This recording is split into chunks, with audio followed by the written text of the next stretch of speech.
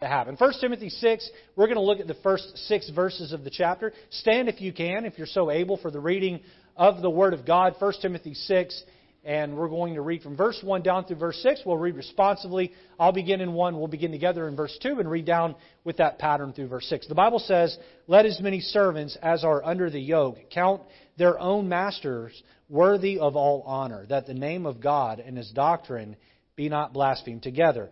And they that have believing masters, let them not despise them because they are brethren, but rather do them service, because they are faithful and beloved partakers of the benefit. These things teach and exhort.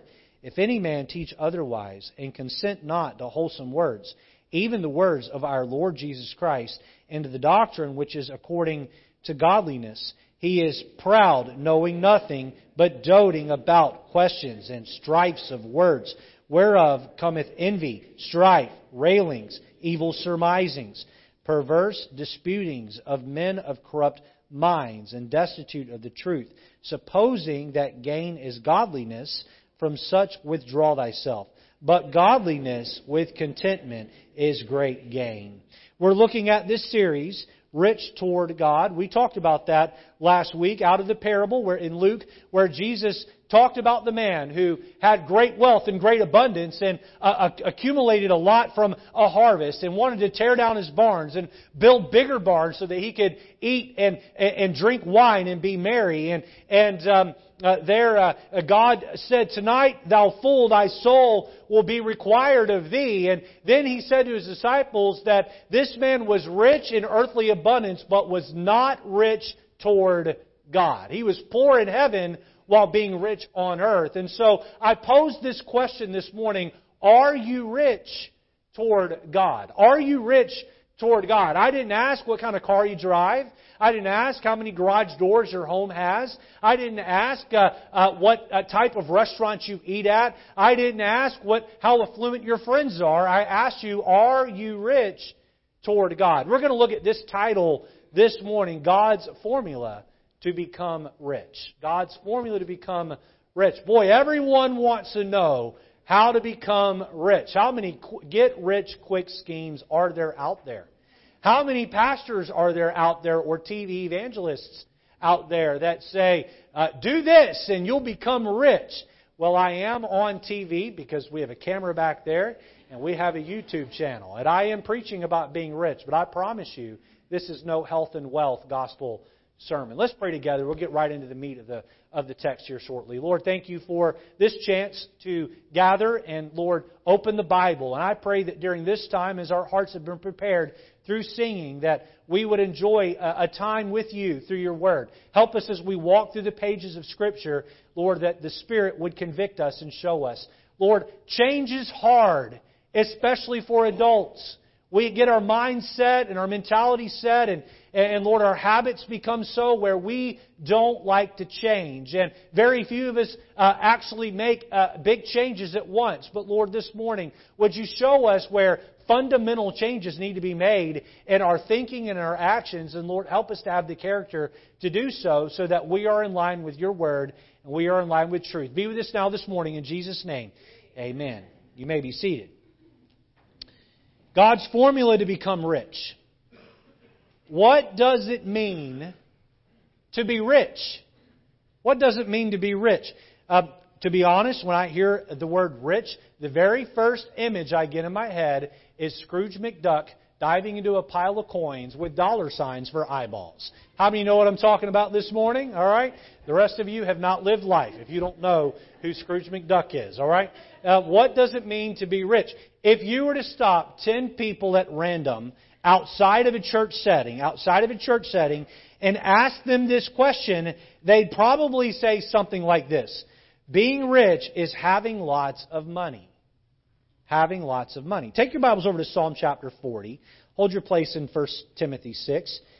Psalm chapter 40. Having lots of money. Most folks define rich in terms of dollars and cents. Dollars and cents. Now, they might define it in terms of the possessions they have, but even that was bought with money, and so our thinking becomes very linear. We see it as how much money do I have, because dollars equate to buying power, and buying power leads to comfortable things. Look at Psalm 40 and look at verse 17. Here David writes, he says, "But I am poor and needy, yet the Lord thinketh upon me. Thou art my help and my deliverer. Make no tarrying, O my God." Again, David says, I am poor and needy. David, I have a question for you. You have a castle filled with silver and gold. How dare you have the audacity to call yourself poor? You are a wealthy, wealthy, wealthy man. But David was not poor in money. David, at this point in his life, was poor in relationships. David was poor because of sin he had committed. David was poor with God in heaven. I'm going to put a quote up here on the screen, and I'd like for you to write it down if you're so able to do this. Rich and poor are not defined by dollars and cents, but by contentment and discontentment. Rich and poor are not defined by dollars and cents, but by contentment and discontentment. Ben Franklin famously said, contentment makes poor men rich, and discontentment makes rich men poor. That was very astute. That was very observant of Mr. Franklin. Very true. Rich and poor are not defined by dollars and cents, but by contentment and discontentment. Let me illustrate. The story is told about a pilot who always looked down intensely on a certain valley in the Appalachians when the plane passed overhead. One day, his co-pilot asked, he said, "What's so interesting about that spot for you? You bank the plane left, and so you can look out your window and see that same spot every time we fly over this." The pilot replied, he said, "See that stream down there?" He said, "Well, when I was a boy, I used to sit down there on a log and I'd fish." And he said, "When I was a kid, I used to sit there and look up and I would see the planes flying overhead." And he would say I would say to myself, one day I'm going to fly a plane. I'm going to fly that plane. One day I'm going to fly that plane. He said, now that I'm flying the plane, I look down in the valley and I wish I was sitting back on that log fishing. It's always tempting to think that others have it better than we do. Isn't it? Well, if I had such and such's life, if I had such and such's position, if I had such and such's money, if I had fill in the blank, I would then be content. We always think other people have it better than we do, and that if we just had a little bit more, just a little bit more, everything would be fine. But contentment cannot be achieved by increasing possessions. Nothing will ever be enough. Nothing will ever be enough. You cannot find contentment by increasing relationships. Nothing, no one will ever be enough. I believe that the Bible has the answer to all of life's problems. It not only helps us out of the hard times, but tells us how to thrive and prosper. How does one prosper? He reaches a point of contentment when it comes to his or her personal belongings and social economical status. Let's look at two main thoughts this morning as we consider this thought, the formula to become rich. Let's jump in. Number one, notice our expectations. Our expectations. If it's your first time here, on the back of our bulletin, you'll find an outline, fill in the blank outline, and you can fill in the blanks as we go. That way you have something to remember the sermon by this morning. 1 Timothy 6, let's look at verse number 3. Let's read down through verse number 5. The Bible says, "If any man teach otherwise, and consent not to wholesome words, even the words of our Lord Jesus Christ, and to the doctrine which is according to godliness, he is proud, knowing nothing, but doting about questions and strifes of words, whereof cometh envy, strife, railings, evil surmisings, perverse disputings of men and of corrupt minds, and destitute of the truth, supposing that gain is godliness. Notice that, supposing that gain is godliness, from such withdraw thyself. Letter A, notice the types of expectations. The types of expectations. There are put on all of us expectations in life. In fact, in a 168-hour period of a week, you have all kinds of expectations put on you from all kinds of different directions. Let me highlight a few of those here. First, notice we have social or cultural expectations. There is a certain behavior that the world tries to force upon us. Is there not? The world tries to tell us exactly how to behave. Let me give you some examples of this. Their agenda is that you are to be politically correct. Politically correct. I'm just going to put this out here. I'm not a fan of political correctness. I don't like other people trying to control my behavior and try to tell me how to think and how to behave, especially people who are not coming from a Christian worldview. I don't mind people from a Christian worldview trying to manipulate, and I don't mean that in a negative way, but manipulate my behavior to be in line with the Bible. I don't have any issue with that. But when people come along and they're trying to ban certain words or certain phrases or trying to push us into a certain type of behavior, I feel as though there are people with a hidden agenda trying to steer us like cattle in a certain direction, and there is this agenda to be politically correct. There is another agenda out there I think many Christians have fallen in the trap of, and that is that we're to treat politics like a religion. Treat politics like a religion. Why are there 24-hour a day, 7-day a week cable news channels? Why do those exist? Can I tell you why? Because enough people watch them to justify having them. And there's not just one or two of them, there's dozens of them. There's dozens of them. They're popping up all over the place, and if you can't find it on your cable TV package, there are other cable TV packages that have others that are more offbeat. And listen, no matter what flavor of political direction you want to follow, there is a channel out there that's probably going to line up with your way of thinking, and we worship politics. We worship politics. I get behind some of these cars, and if this happens to be your car, I don't know it. I don't know anyone in our church that does this, okay? But I get behind one of these cars, and they've got political bumper stickers just plastered everywhere, right? I mean, they've got a Clinton Gore bumper sticker from way back in '92, and they've got them all, right? Or they've got a Dole Kemp. How many old enough to remember when Dole Kemp ran, right? Some of you have completely forgotten about that because he didn't do very well. I think he lost to Clinton. But they've got all kinds of slogans, and the back of their car looks like it's just been all tattooed up with bumper stickers. And listen, you sit down with someone who's driven by a political agenda, and you try to talk to them about Jesus, and in about 5 minutes, they want to talk about politics. They want to talk about what's going on in Washington, D.C. They want to talk about why either President Biden is corrupt or why President Trump was corrupt. And they want to go on and on and on talking about Nancy Pelosi and Chuck Schumer and on and on and on. And listen, we have a problem in our country where we worship politics as though it is a religion. It is a religion. We have this agenda being pushed on us to be politically correct, to treat politics like religion. Here's another one.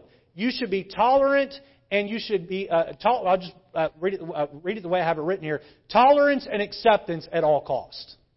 Tolerance and acceptance at all cost. I told someone this the other day. I said, if I had a brother, I don't, but if I had a brother who was a cocaine addict, and that cocaine was killing him, and I told him, I said, brother, I love you. I hate the cocaine. Cocaine's got to go. He says, well, the cocaine defines me. I wear shirts that my paraphernalia that talks about my love for cocaine, and my friends all do it. And if you don't love cocaine, then you hate me. I would say, no, that cocaine's going to put you in the grave. I hate that cocaine, but I love you, and I love you enough to hate the cocaine. You all getting the parallel here? I don't need to pull out the parallel, do I? We're being told tolerance and acceptance at all costs. And my friend, if you love God's Word and you know the truth and you understand God created human sexuality and He sets the boundaries and the rules around it, guess what? I can love you and I can hate the sexual sin that you've fallen in at the same time. Because I can see that that is destroying you. And it's destroying our culture. Social, cultural expectations. Those loom over all of us. Whether or not you swim upstream on those things or you swim downstream with those things, all of these things loom over the head of each one that lives in the United States of America in 2022. Notice next, work expectations. Look at 1 Timothy 6 and look at verse number 1. The Bible says, "Let as many servants as are under the yoke count their own masters worthy of all honor, that the name of God and His doctrine be not blasphemed." So 1 Timothy 6:1 says, if you are an employee, you are to treat your employer with great respect. You are to count him worthy of honor. You are to obey him. You are to do exactly as you're told at work, as long as you're not being commanded to violate the tenets of the Bible and your faith. What are the expectations that you have from work? Well, maybe you face deadlines on projects. Some of you go to work and your boss says, I need this by this time. All right, well, you got to get it done, right? And there's some pressure there. How about overtime, right? You ever had your boss come to you and say, I need you to work overtime? And you think, I don't want to work overtime. The boss says, I don't care. Do you like your job? Then you're going to work some overtime. How about social interactions with ungodly people? Right? We have some folks here in our church that have a delivery job. They go around delivering things in different places. I had a delivery job one time here in Connecticut. And you know what? You walk into some pretty vile situations and you interact with some pretty vile people. Others of you have a cubicle job and you work in a cubicle office setting, and boy, there's just cursing around you all the time and dirty joke telling, and you've got the break time where you go in the break room to eat your granola and yogurt, and everyone else goes outside and smokes a cigarette. And you feel that, where do I fit? How do I make this work? And there are these pressures. How about this one? Unrealistic performance numbers. Any of you ever had a boss breathe down your neck and say, I need this and I need it now, and you think there is no way? Brother Vara, all of your employees are nodding their head with everything I'm saying. I don't know what's going on over here. You just got that whip out, don't you, all the time? So, unrealistic performance numbers where you better perform. We're looking at social, cultural expectations, work expectations. Here's another one. How about financial expectations? There are some life pressures that come with financial expectations. You better pay your bills on time. What happens if you don't pay your bills on time? You get called, don't you? Right? My wife drove through one of those, I think it was over the, I still call it the Tappan Zee Bridge. I think the proper name is the Governor Mario Cuomo Bridge, right? And she drove through with her car. We didn't have an easy pass in there. And you know what? We got one of those, in the mail where you got to, how many of you ever get those in the mail where you got to pay the toll? And I didn't get to it right away. And the next thing you know, they hit me with a $50 fine. $50 fine. What is this? Right? And boy, if you don't pay it after the $50, I heard they double that and make it a $100 fine. I paid that thing off real quick. I don't want that coming in the mail. But deadlines, right? When I was young and dumb, I had credit cards, and I ended up in credit card debt. And you know what? Didn't pay my credit card in time, and I had debt collectors calling me, pow, pow, pow, 5, 6, 7, 8 times a day. I don't have any more credit cards, and we're out of debt. Praise the Lord. But those were those pay your bills on time expectations. How about this one? You need to invest in your future, right? You need a 401k. You need an IRA. Well, you got to put money away for retirement. It's going to be here a lot sooner than you think. Saving. Then there are the expectations. You better save for your kids to go to college because they're going to have a big college bill. You better pay that. And by the way, you better have an emergency fund, 6 months of savings in the bank because you never know when life can hit you hard and you're going to need to dip into that. And then on top of that, you come to church and the pastor says, hey, you need to give in the offering plate. And you think, all these pressures. Not only are there life pressures when it comes to our finances, but there's socioeconomic pressures, right? Middle class are pushed on TV. If you watch enough TV or have enough commercials in front of you, or even if you just drive down the road and look at the billboards, middle class are pushed to own upper middle class items, right? Oh, you know what? You're now making in that $70,000 to $100,000, $120,000 range. You should be able to afford a luxury car. And the reality is you can't afford a luxury car, right? You think you can work it out, but then you pull up to the pump and it needs premium gas. And what does premium gas cost right now, right? And then you go to get an oil change and you got to take it to the dealer, right? Because Monroe's not going to change your oil out on that, luxury vehicle you have. And or you don't want Monroe to change the oil out because it's Monroe. Amen? So you take it to the dealer. And the next thing you know, you're $2,000, $3,000 in and you've been pushed to own upper middle class items because that's what they do. It's always more and more and more. And you thought back when you made $50,000 a year, if I could make $100,000 a year, I would have money left over. But because you've been pressured and you've caved to the pressure, now there's no. And then there are those who live below the poverty line and they're pushed to own middle class things. But not only are there financial expectations put on you, there are also familial expectations, okay? Everyone in here, you hold several titles when it comes to your family. For example, I am a son, I am a brother, I am a husband, and I am a father. And with each one of those titles, there are expectations that are put on me to perform. As a son, I am told, be a good son and call and visit your parents regularly. I got to call my mom, and you know what? If I don't call my mom, if you're watching right now, I love you. But if I don't call my mom, sometimes she'll call me and say, "You haven't called me," and da da da. And I'm like, "Yeah, I know," and I feel guilty about it, right? And so we got to call your parents, and I've got to be a good brother. I'm the oldest of 7 children.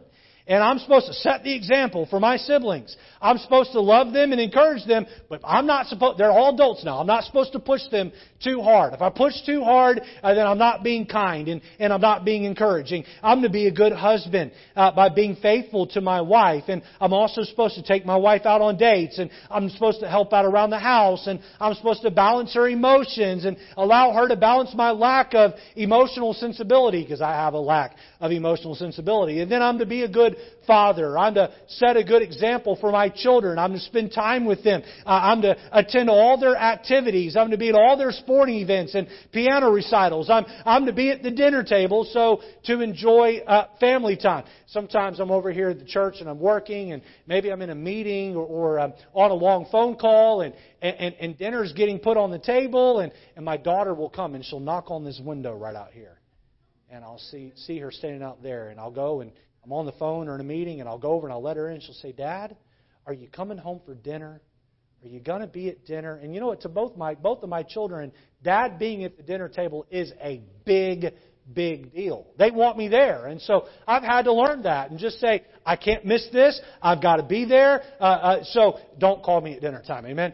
You say, what time is dinner time? From 4 to 8 p.m. Amen. Anywhere in that range, we may be eating dinner. But dinner time. And so there's this expectation that I'm to be there as a dad and as a husband at the dinner table with my family. And then I'm to teach my son how to be a man. And I'm to love my daughter and show her how a man is supposed to treat a lady. And then there are not only familial expectations, but there are faith expectations. Faith expectations.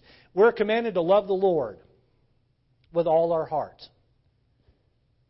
The Bible teaches that we're to read and pray daily. Read the Bible and pray daily. The Bible teaches you're to share your faith with the world around you. The Bible teaches you're to be faithful to church. The Bible, God bless you. The Bible teaches that we're to give toward the work of the Lord in the offering plate. The Bible teaches we're to serve the Lord through the local church. And the Bible teaches we're to grow in God's grace year after year.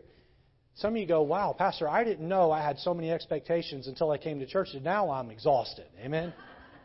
I'm exhausted. How many of you can relate with many of these things, that there are a lot of expectations put on all of us? Our expectations. We're talking about the formula to become rich. First, we have to understand what our expectations are. Letter A, we saw the types. Letter B, notice the tug of war. The tug of war. Where does discontentment come from? Where does discontentment come from? It occurs when the expectations on us are not met. We have expectations we put on ourselves, And when those are not met, we become discontent. Oftentimes, listen up this morning, oftentimes expectations clash. Let me give you a few examples here. When family expectations are up against faith expectations, okay? You make a decision, you know what? We're going to start going to church on Sunday evening. And I would love it if a few more of you would make that decision, all right? But let's say those of you that have made that choice that you're going to be here Sunday morning and Sunday evening. And you're just going to do it, and you're just going to make it happen, right? By the way, you make that decision, I promise you, within the first 4, 5, 6 times you're going to go to church on Sunday night, you're going to have something major that tries to keep you from going. I promise you that. How many of you come on Sunday nights and the first time you decided to start coming, there was something that tried to keep you from coming? How many know what I'm talking about here? And you know what? You have to push through. New levels bring new devils. And if you're going to make a choice to start coming, there's going to be an obstruction to you coming. Some of you just need to make a decision you're going to be here every Sunday morning. And you're going to find there's going to be obstructions to that. You just have to push through and make the choice to come. But you've committed, I'm going to come to church on Sunday evening. But after church Sunday morning, you go over to a family member's house and you're eating some lunch rather, and you are sitting there, and it's 3:30 and it's 4 o'clock and it's 4:30, and you know church starts at 5, and then this tug of war starts to take place in your heart. Do I disappoint my family and go to church, or do I stay home and disappoint the Lord on this commitment I've made? You all with me this morning?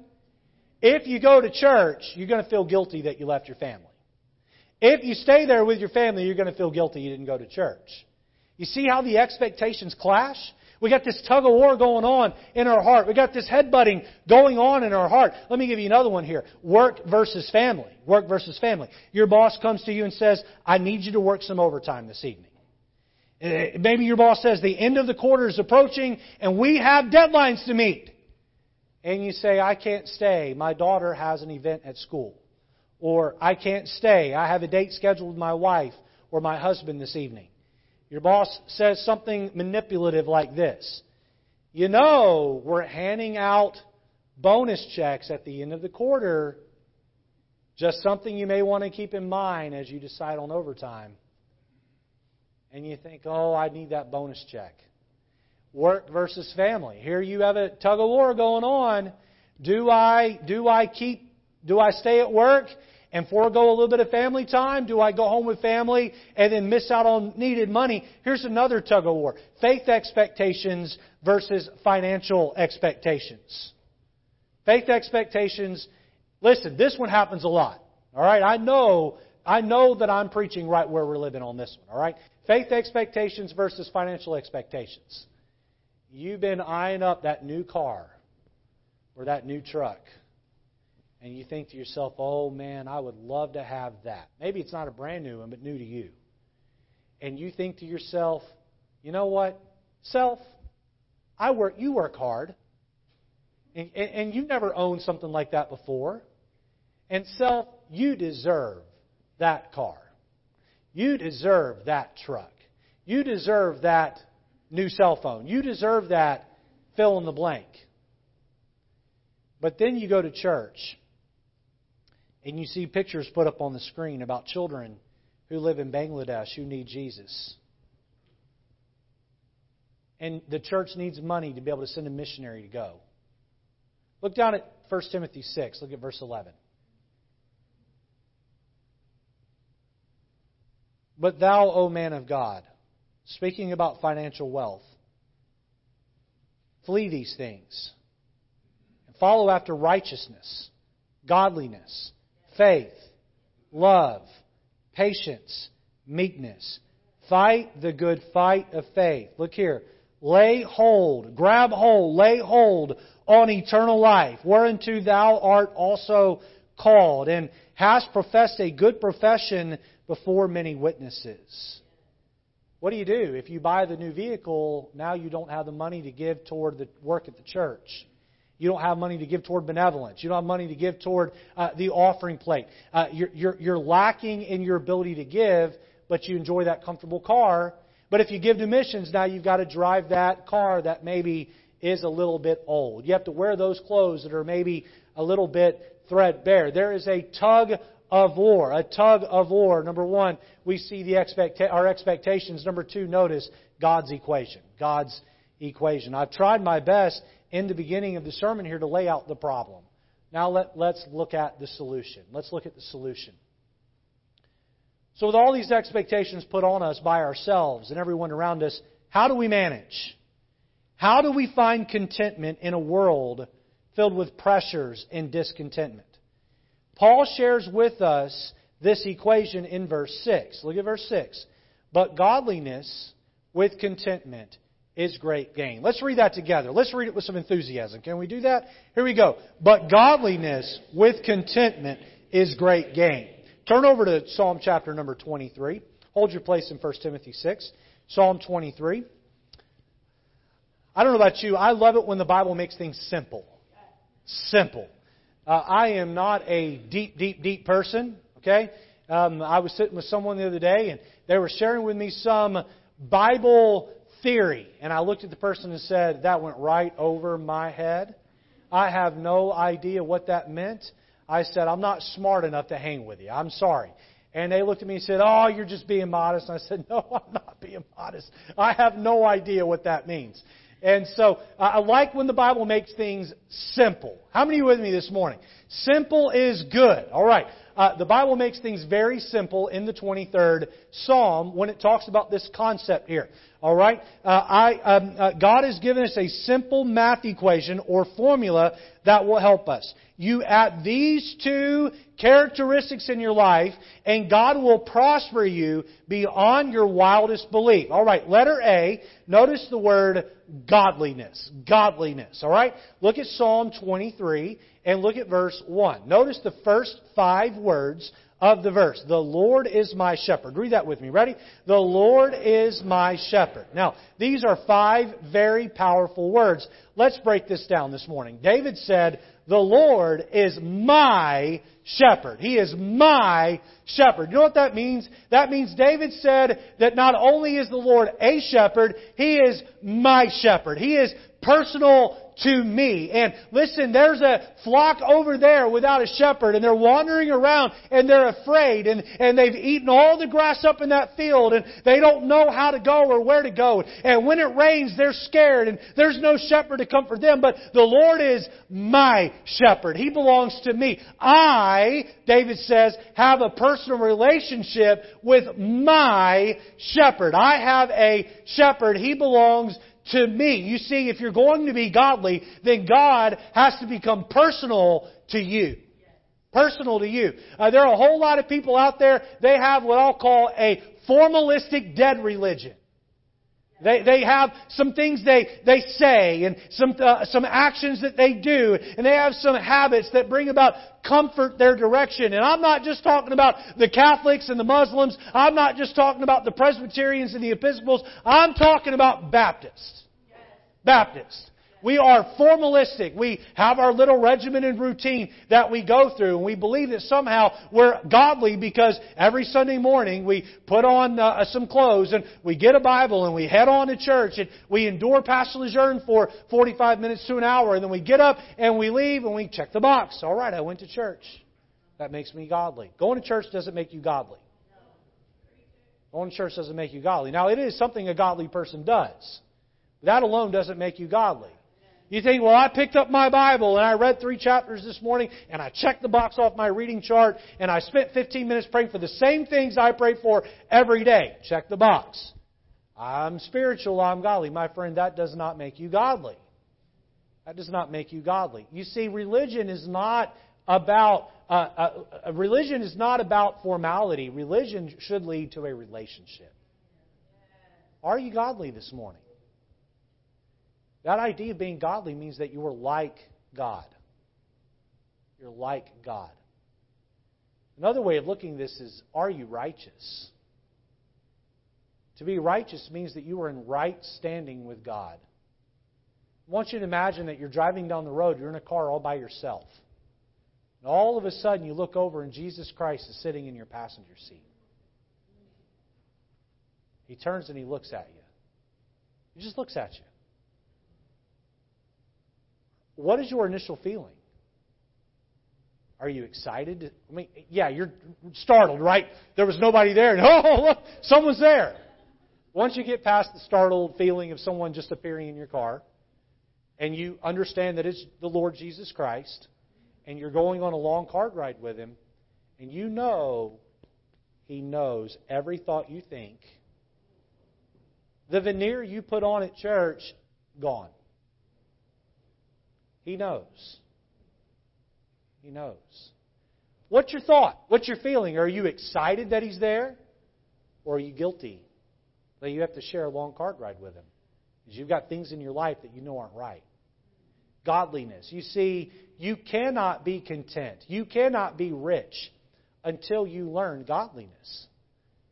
There are many, many people in this world who have lots and lots of money, but they're poor. They're poor. You say, well, money buys happiness. Money does buy short-term happiness. Money does not buy joy.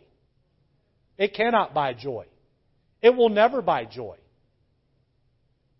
Money can buy you peace of mind about your future. Money can buy you a lot of things, but money cannot buy you, money cannot make you rich. Godly.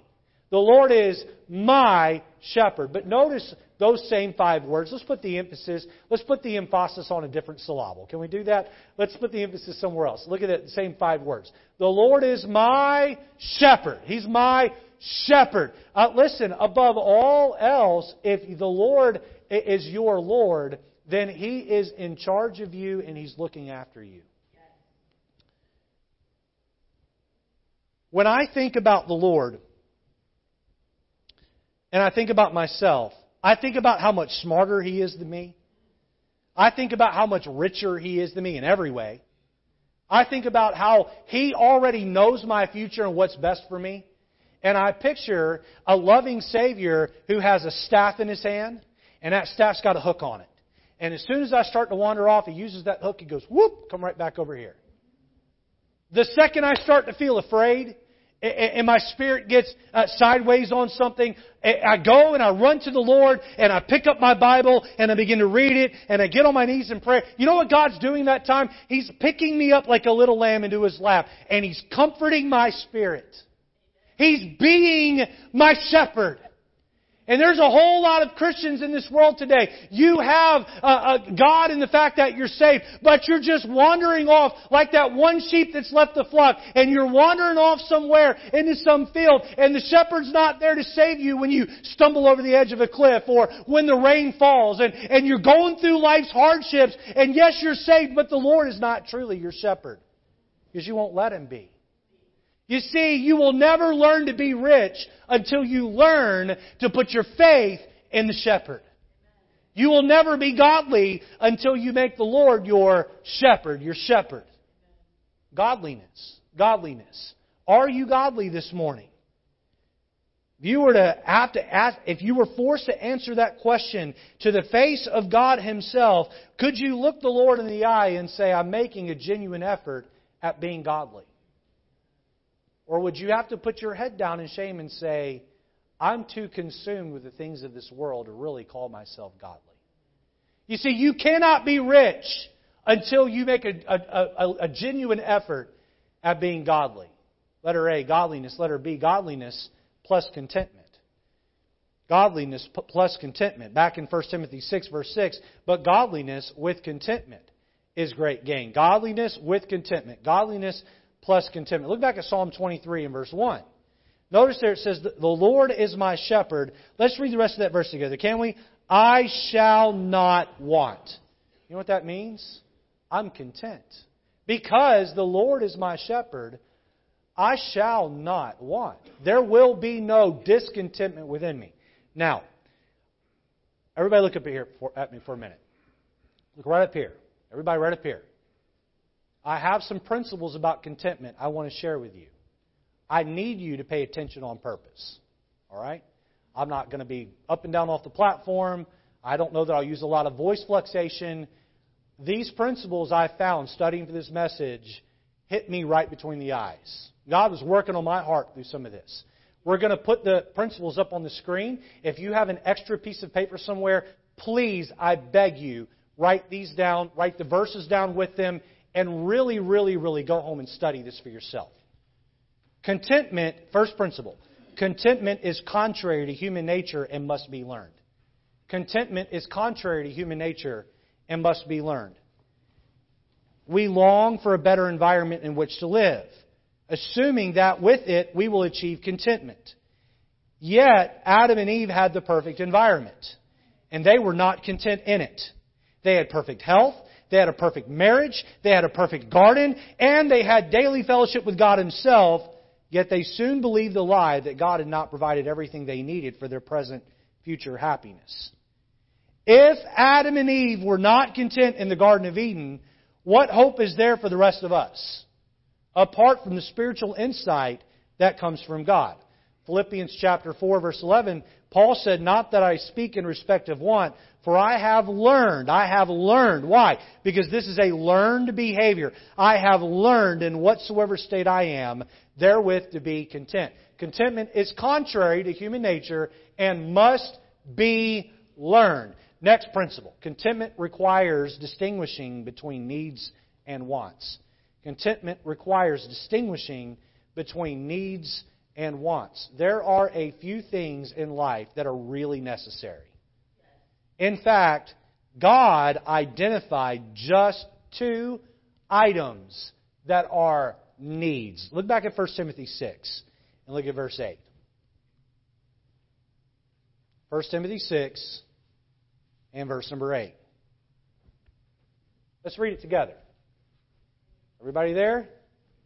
1 Timothy 6:8. Ready? Here we go. "And having food and raiment, let us be therewith content." One more time. Here we go. "And having food and raiment, let us be therewith content." What are the 2 items that the Bible labels as a need? Food and raiment.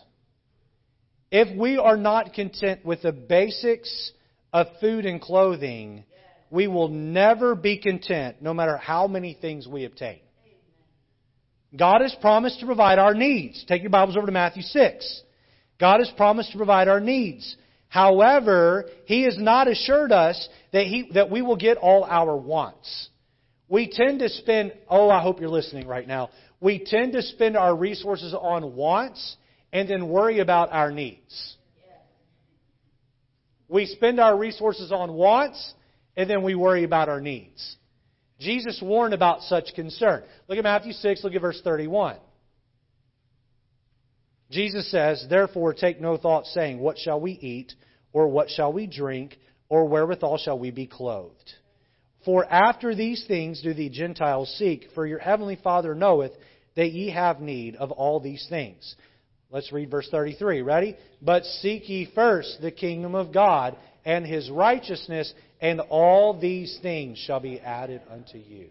Jesus says that if you'll pursue my kingdom and you'll be rich toward God in heaven, that your needs He will automatically take care of. He will take care of your needs. Now, He's not going to take care of your wants per se. There's no guarantee on that. But your needs will be met. So contentment requires distinguishing between needs and wants. You do not need a microwave. You don't need a smartphone. You don't need a luxury vehicle with a top trim package. You with me? You want those things. You don't need to eat out 5.9 times per week, like we looked at last week, right?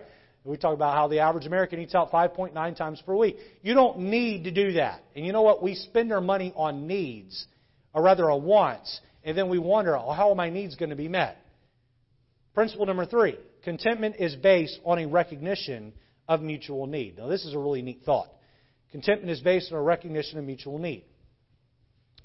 One of the great mysteries and wonders of life is that God has a need for each one of us. He desires our fellowship, and He needs our bodies to be the temple of His Holy Spirit. He needs the members of our bodies to be the instruments to righteousness to do His will here on earth, because He chooses to work through believers. Are you seeing this now? God needs me and you. He needs us. In return, now watch this, God created us to have a daily need for Him. He did not create us to survive on one meal a month, but on daily food. That's why He taught us to pray, Matthew 6:11, give us this day our daily bread. Our daily bread. Why do we need daily bread? Therewith having food and raiment be content. Why do we need daily bread? So that we'll pray that God will give it to us. Do you pray for God to provide for your daily needs? Or do you just expect them to come? By the way, listen up. Expecting things to continue to come is entitlement. And entitlement is a big problem with our culture today. Romans 1 says that neither were they grateful. You know what that means? They were entitled. They were entitled. He also pointed out in Matthew 4:4, man shall not live by bread alone, but by every word that proceedeth out of the mouth of God. Why? God wants us not only to live off daily food, He wants us to live off a daily walk with Him. Each day you get on your knees and you pray, God is satisfying something He put inside of you. I have up here a bottle of water. I talked about last week how I love to drink Coke Zero and sweet tea. But I need to drink this. I need this every day. Every day. I need to drink this. Some of you in here are discontent because you're not drinking the water of God's Word, and He made you to drink that every day. You have an appetite that is perverse. And I don't mean sexually perverse. I just mean out of order. Contentment is based on a recognition of mutual need. The Lord needs you, and He made you to need Him. Next, discontentment begins by desiring self-sufficiency. Discontentment begins by desiring self-sufficiency. Now, when either partner in a marriage becomes self-sufficient, the love relationship is damaged because joy and grace come from giving and receiving. The temptation of Adam and Eve was not simply to taste some forbidden fruit, but to be self-sufficient and no longer need God. The subtle serpent told them that if they ate the fruit, they would be as gods. Be as gods and be able to decide for themselves good and evil. You know what He's saying to them? You don't need to be dependent on God. You can be self-sufficient. Oh, how we have fallen into this trap. Next, discontentment leads to covetousness.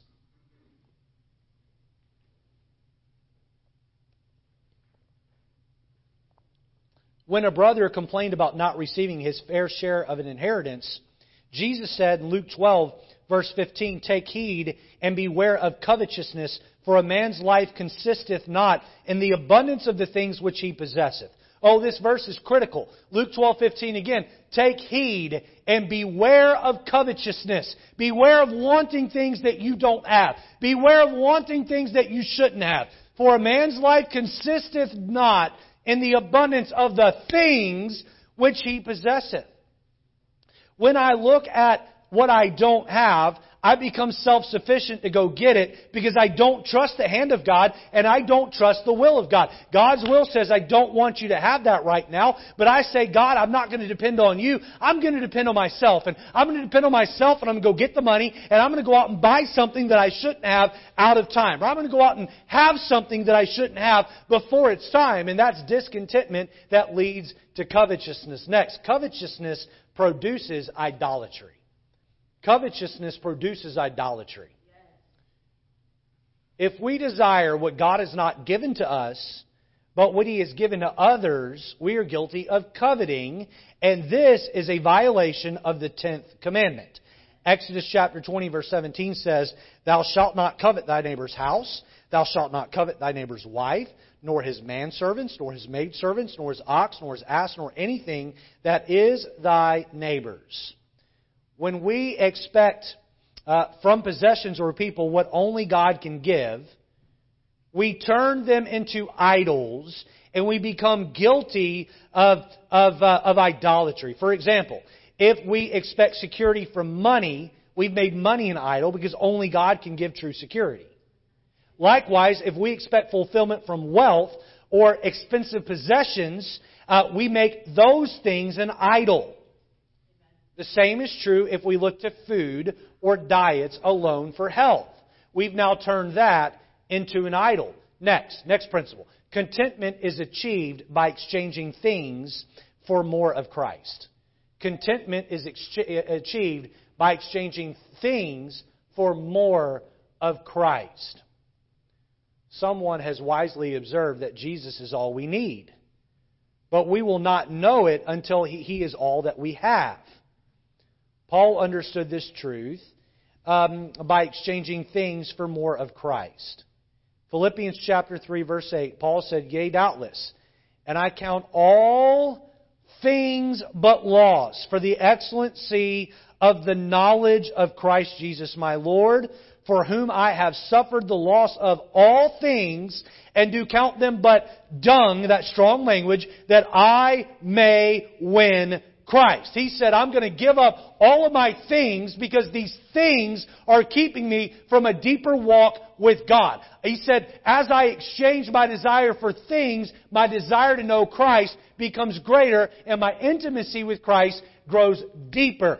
Next thought here. Contentment allows us to gain things of greater value. Contentment allows us to gain things of greater value. Contentment is setting our affection on eternal treasures rather on temporal possessions. It is experiencing the qualities of godliness without the distractions of earthly cares.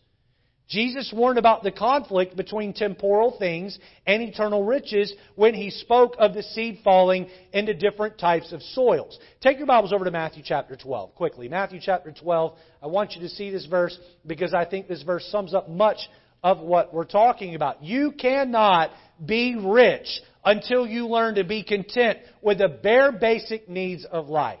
If you're constantly reaching for bigger and better things, what you're saying is, Christ is not enough. I need these things in place of Christ. To make it practical, I think a lot of folks are not in church on Sunday because they're busy cleaning a house. A lot of people aren't going out to share the gospel with people on a Saturday because they're going to the car wash to vacuum out their car. People cannot serve the Lord as they should, cannot give financially to the church because they're using their money to go buy movie tickets or some illustrious vacation. And what are we doing? We're saying that these things make me happy. I'm self-sufficient. I will buy my own happiness instead of gaining Christ so that He can give me greater happiness. Look at Matthew 12, look at verse 22. He also that receives seed among the thorns is he that heareth the word, and the care of this world, and look here, the deceitfulness of riches choke the word, and he becometh unfruitful. The deceitfulness of riches. Oh, if I could only have more money. I'm going to repeat something I said last week. The greatest lie that Satan has tried to sell the American church is that you can indeed serve both God and money. He has sold that lie to Christians all over this country. He has sold that lie to many of you. You can serve God and mammon. I want to ask you a question before we move on here. I'm almost done. I got half a page of notes, about 5 minutes left of preaching. Before I get to that, I want to ask you one question. I want to ask you as though I was just asking it directly to you. Do you love money? Be honest with yourself. Do you love money? It's really hard to say, no, I hate money. The Bible says the love of money is the root of all evil. Do you love money? Do you love money more than you love Christ? Before you just think to yourself, no, I love Christ more, what do your actions show? You show me how you spend your money. I'll show you where your affection lies. You say, Pastor, here you go. You're grabbing at our wallets. No. Matthew 6, Jesus said, where your treasure is, there will your heart be also. Where your treasure is, you show me that checkbook, I'll show you where your affection lies. Paul said, I want a minimalist lifestyle on earth. I don't want things getting between me and a deeper knowledge and love of Jesus Christ. Letter C. Let's finish the formula. Godliness plus contentment equals great gain. This is the equation to becoming rich. Godliness plus contentment equals great gain. Go back to Psalm 23 with me. Look at verse 5 and 6. David said, Thou preparest a table before me in the presence of mine enemies. Thou anointest my head with oil, my cup runneth over.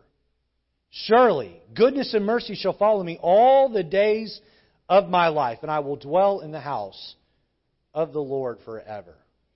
David said, I learned to let the shepherd be enough. I don't want things because I have my shepherd. At the end of the chapter, he says, you know what? I have more than just a shepherd.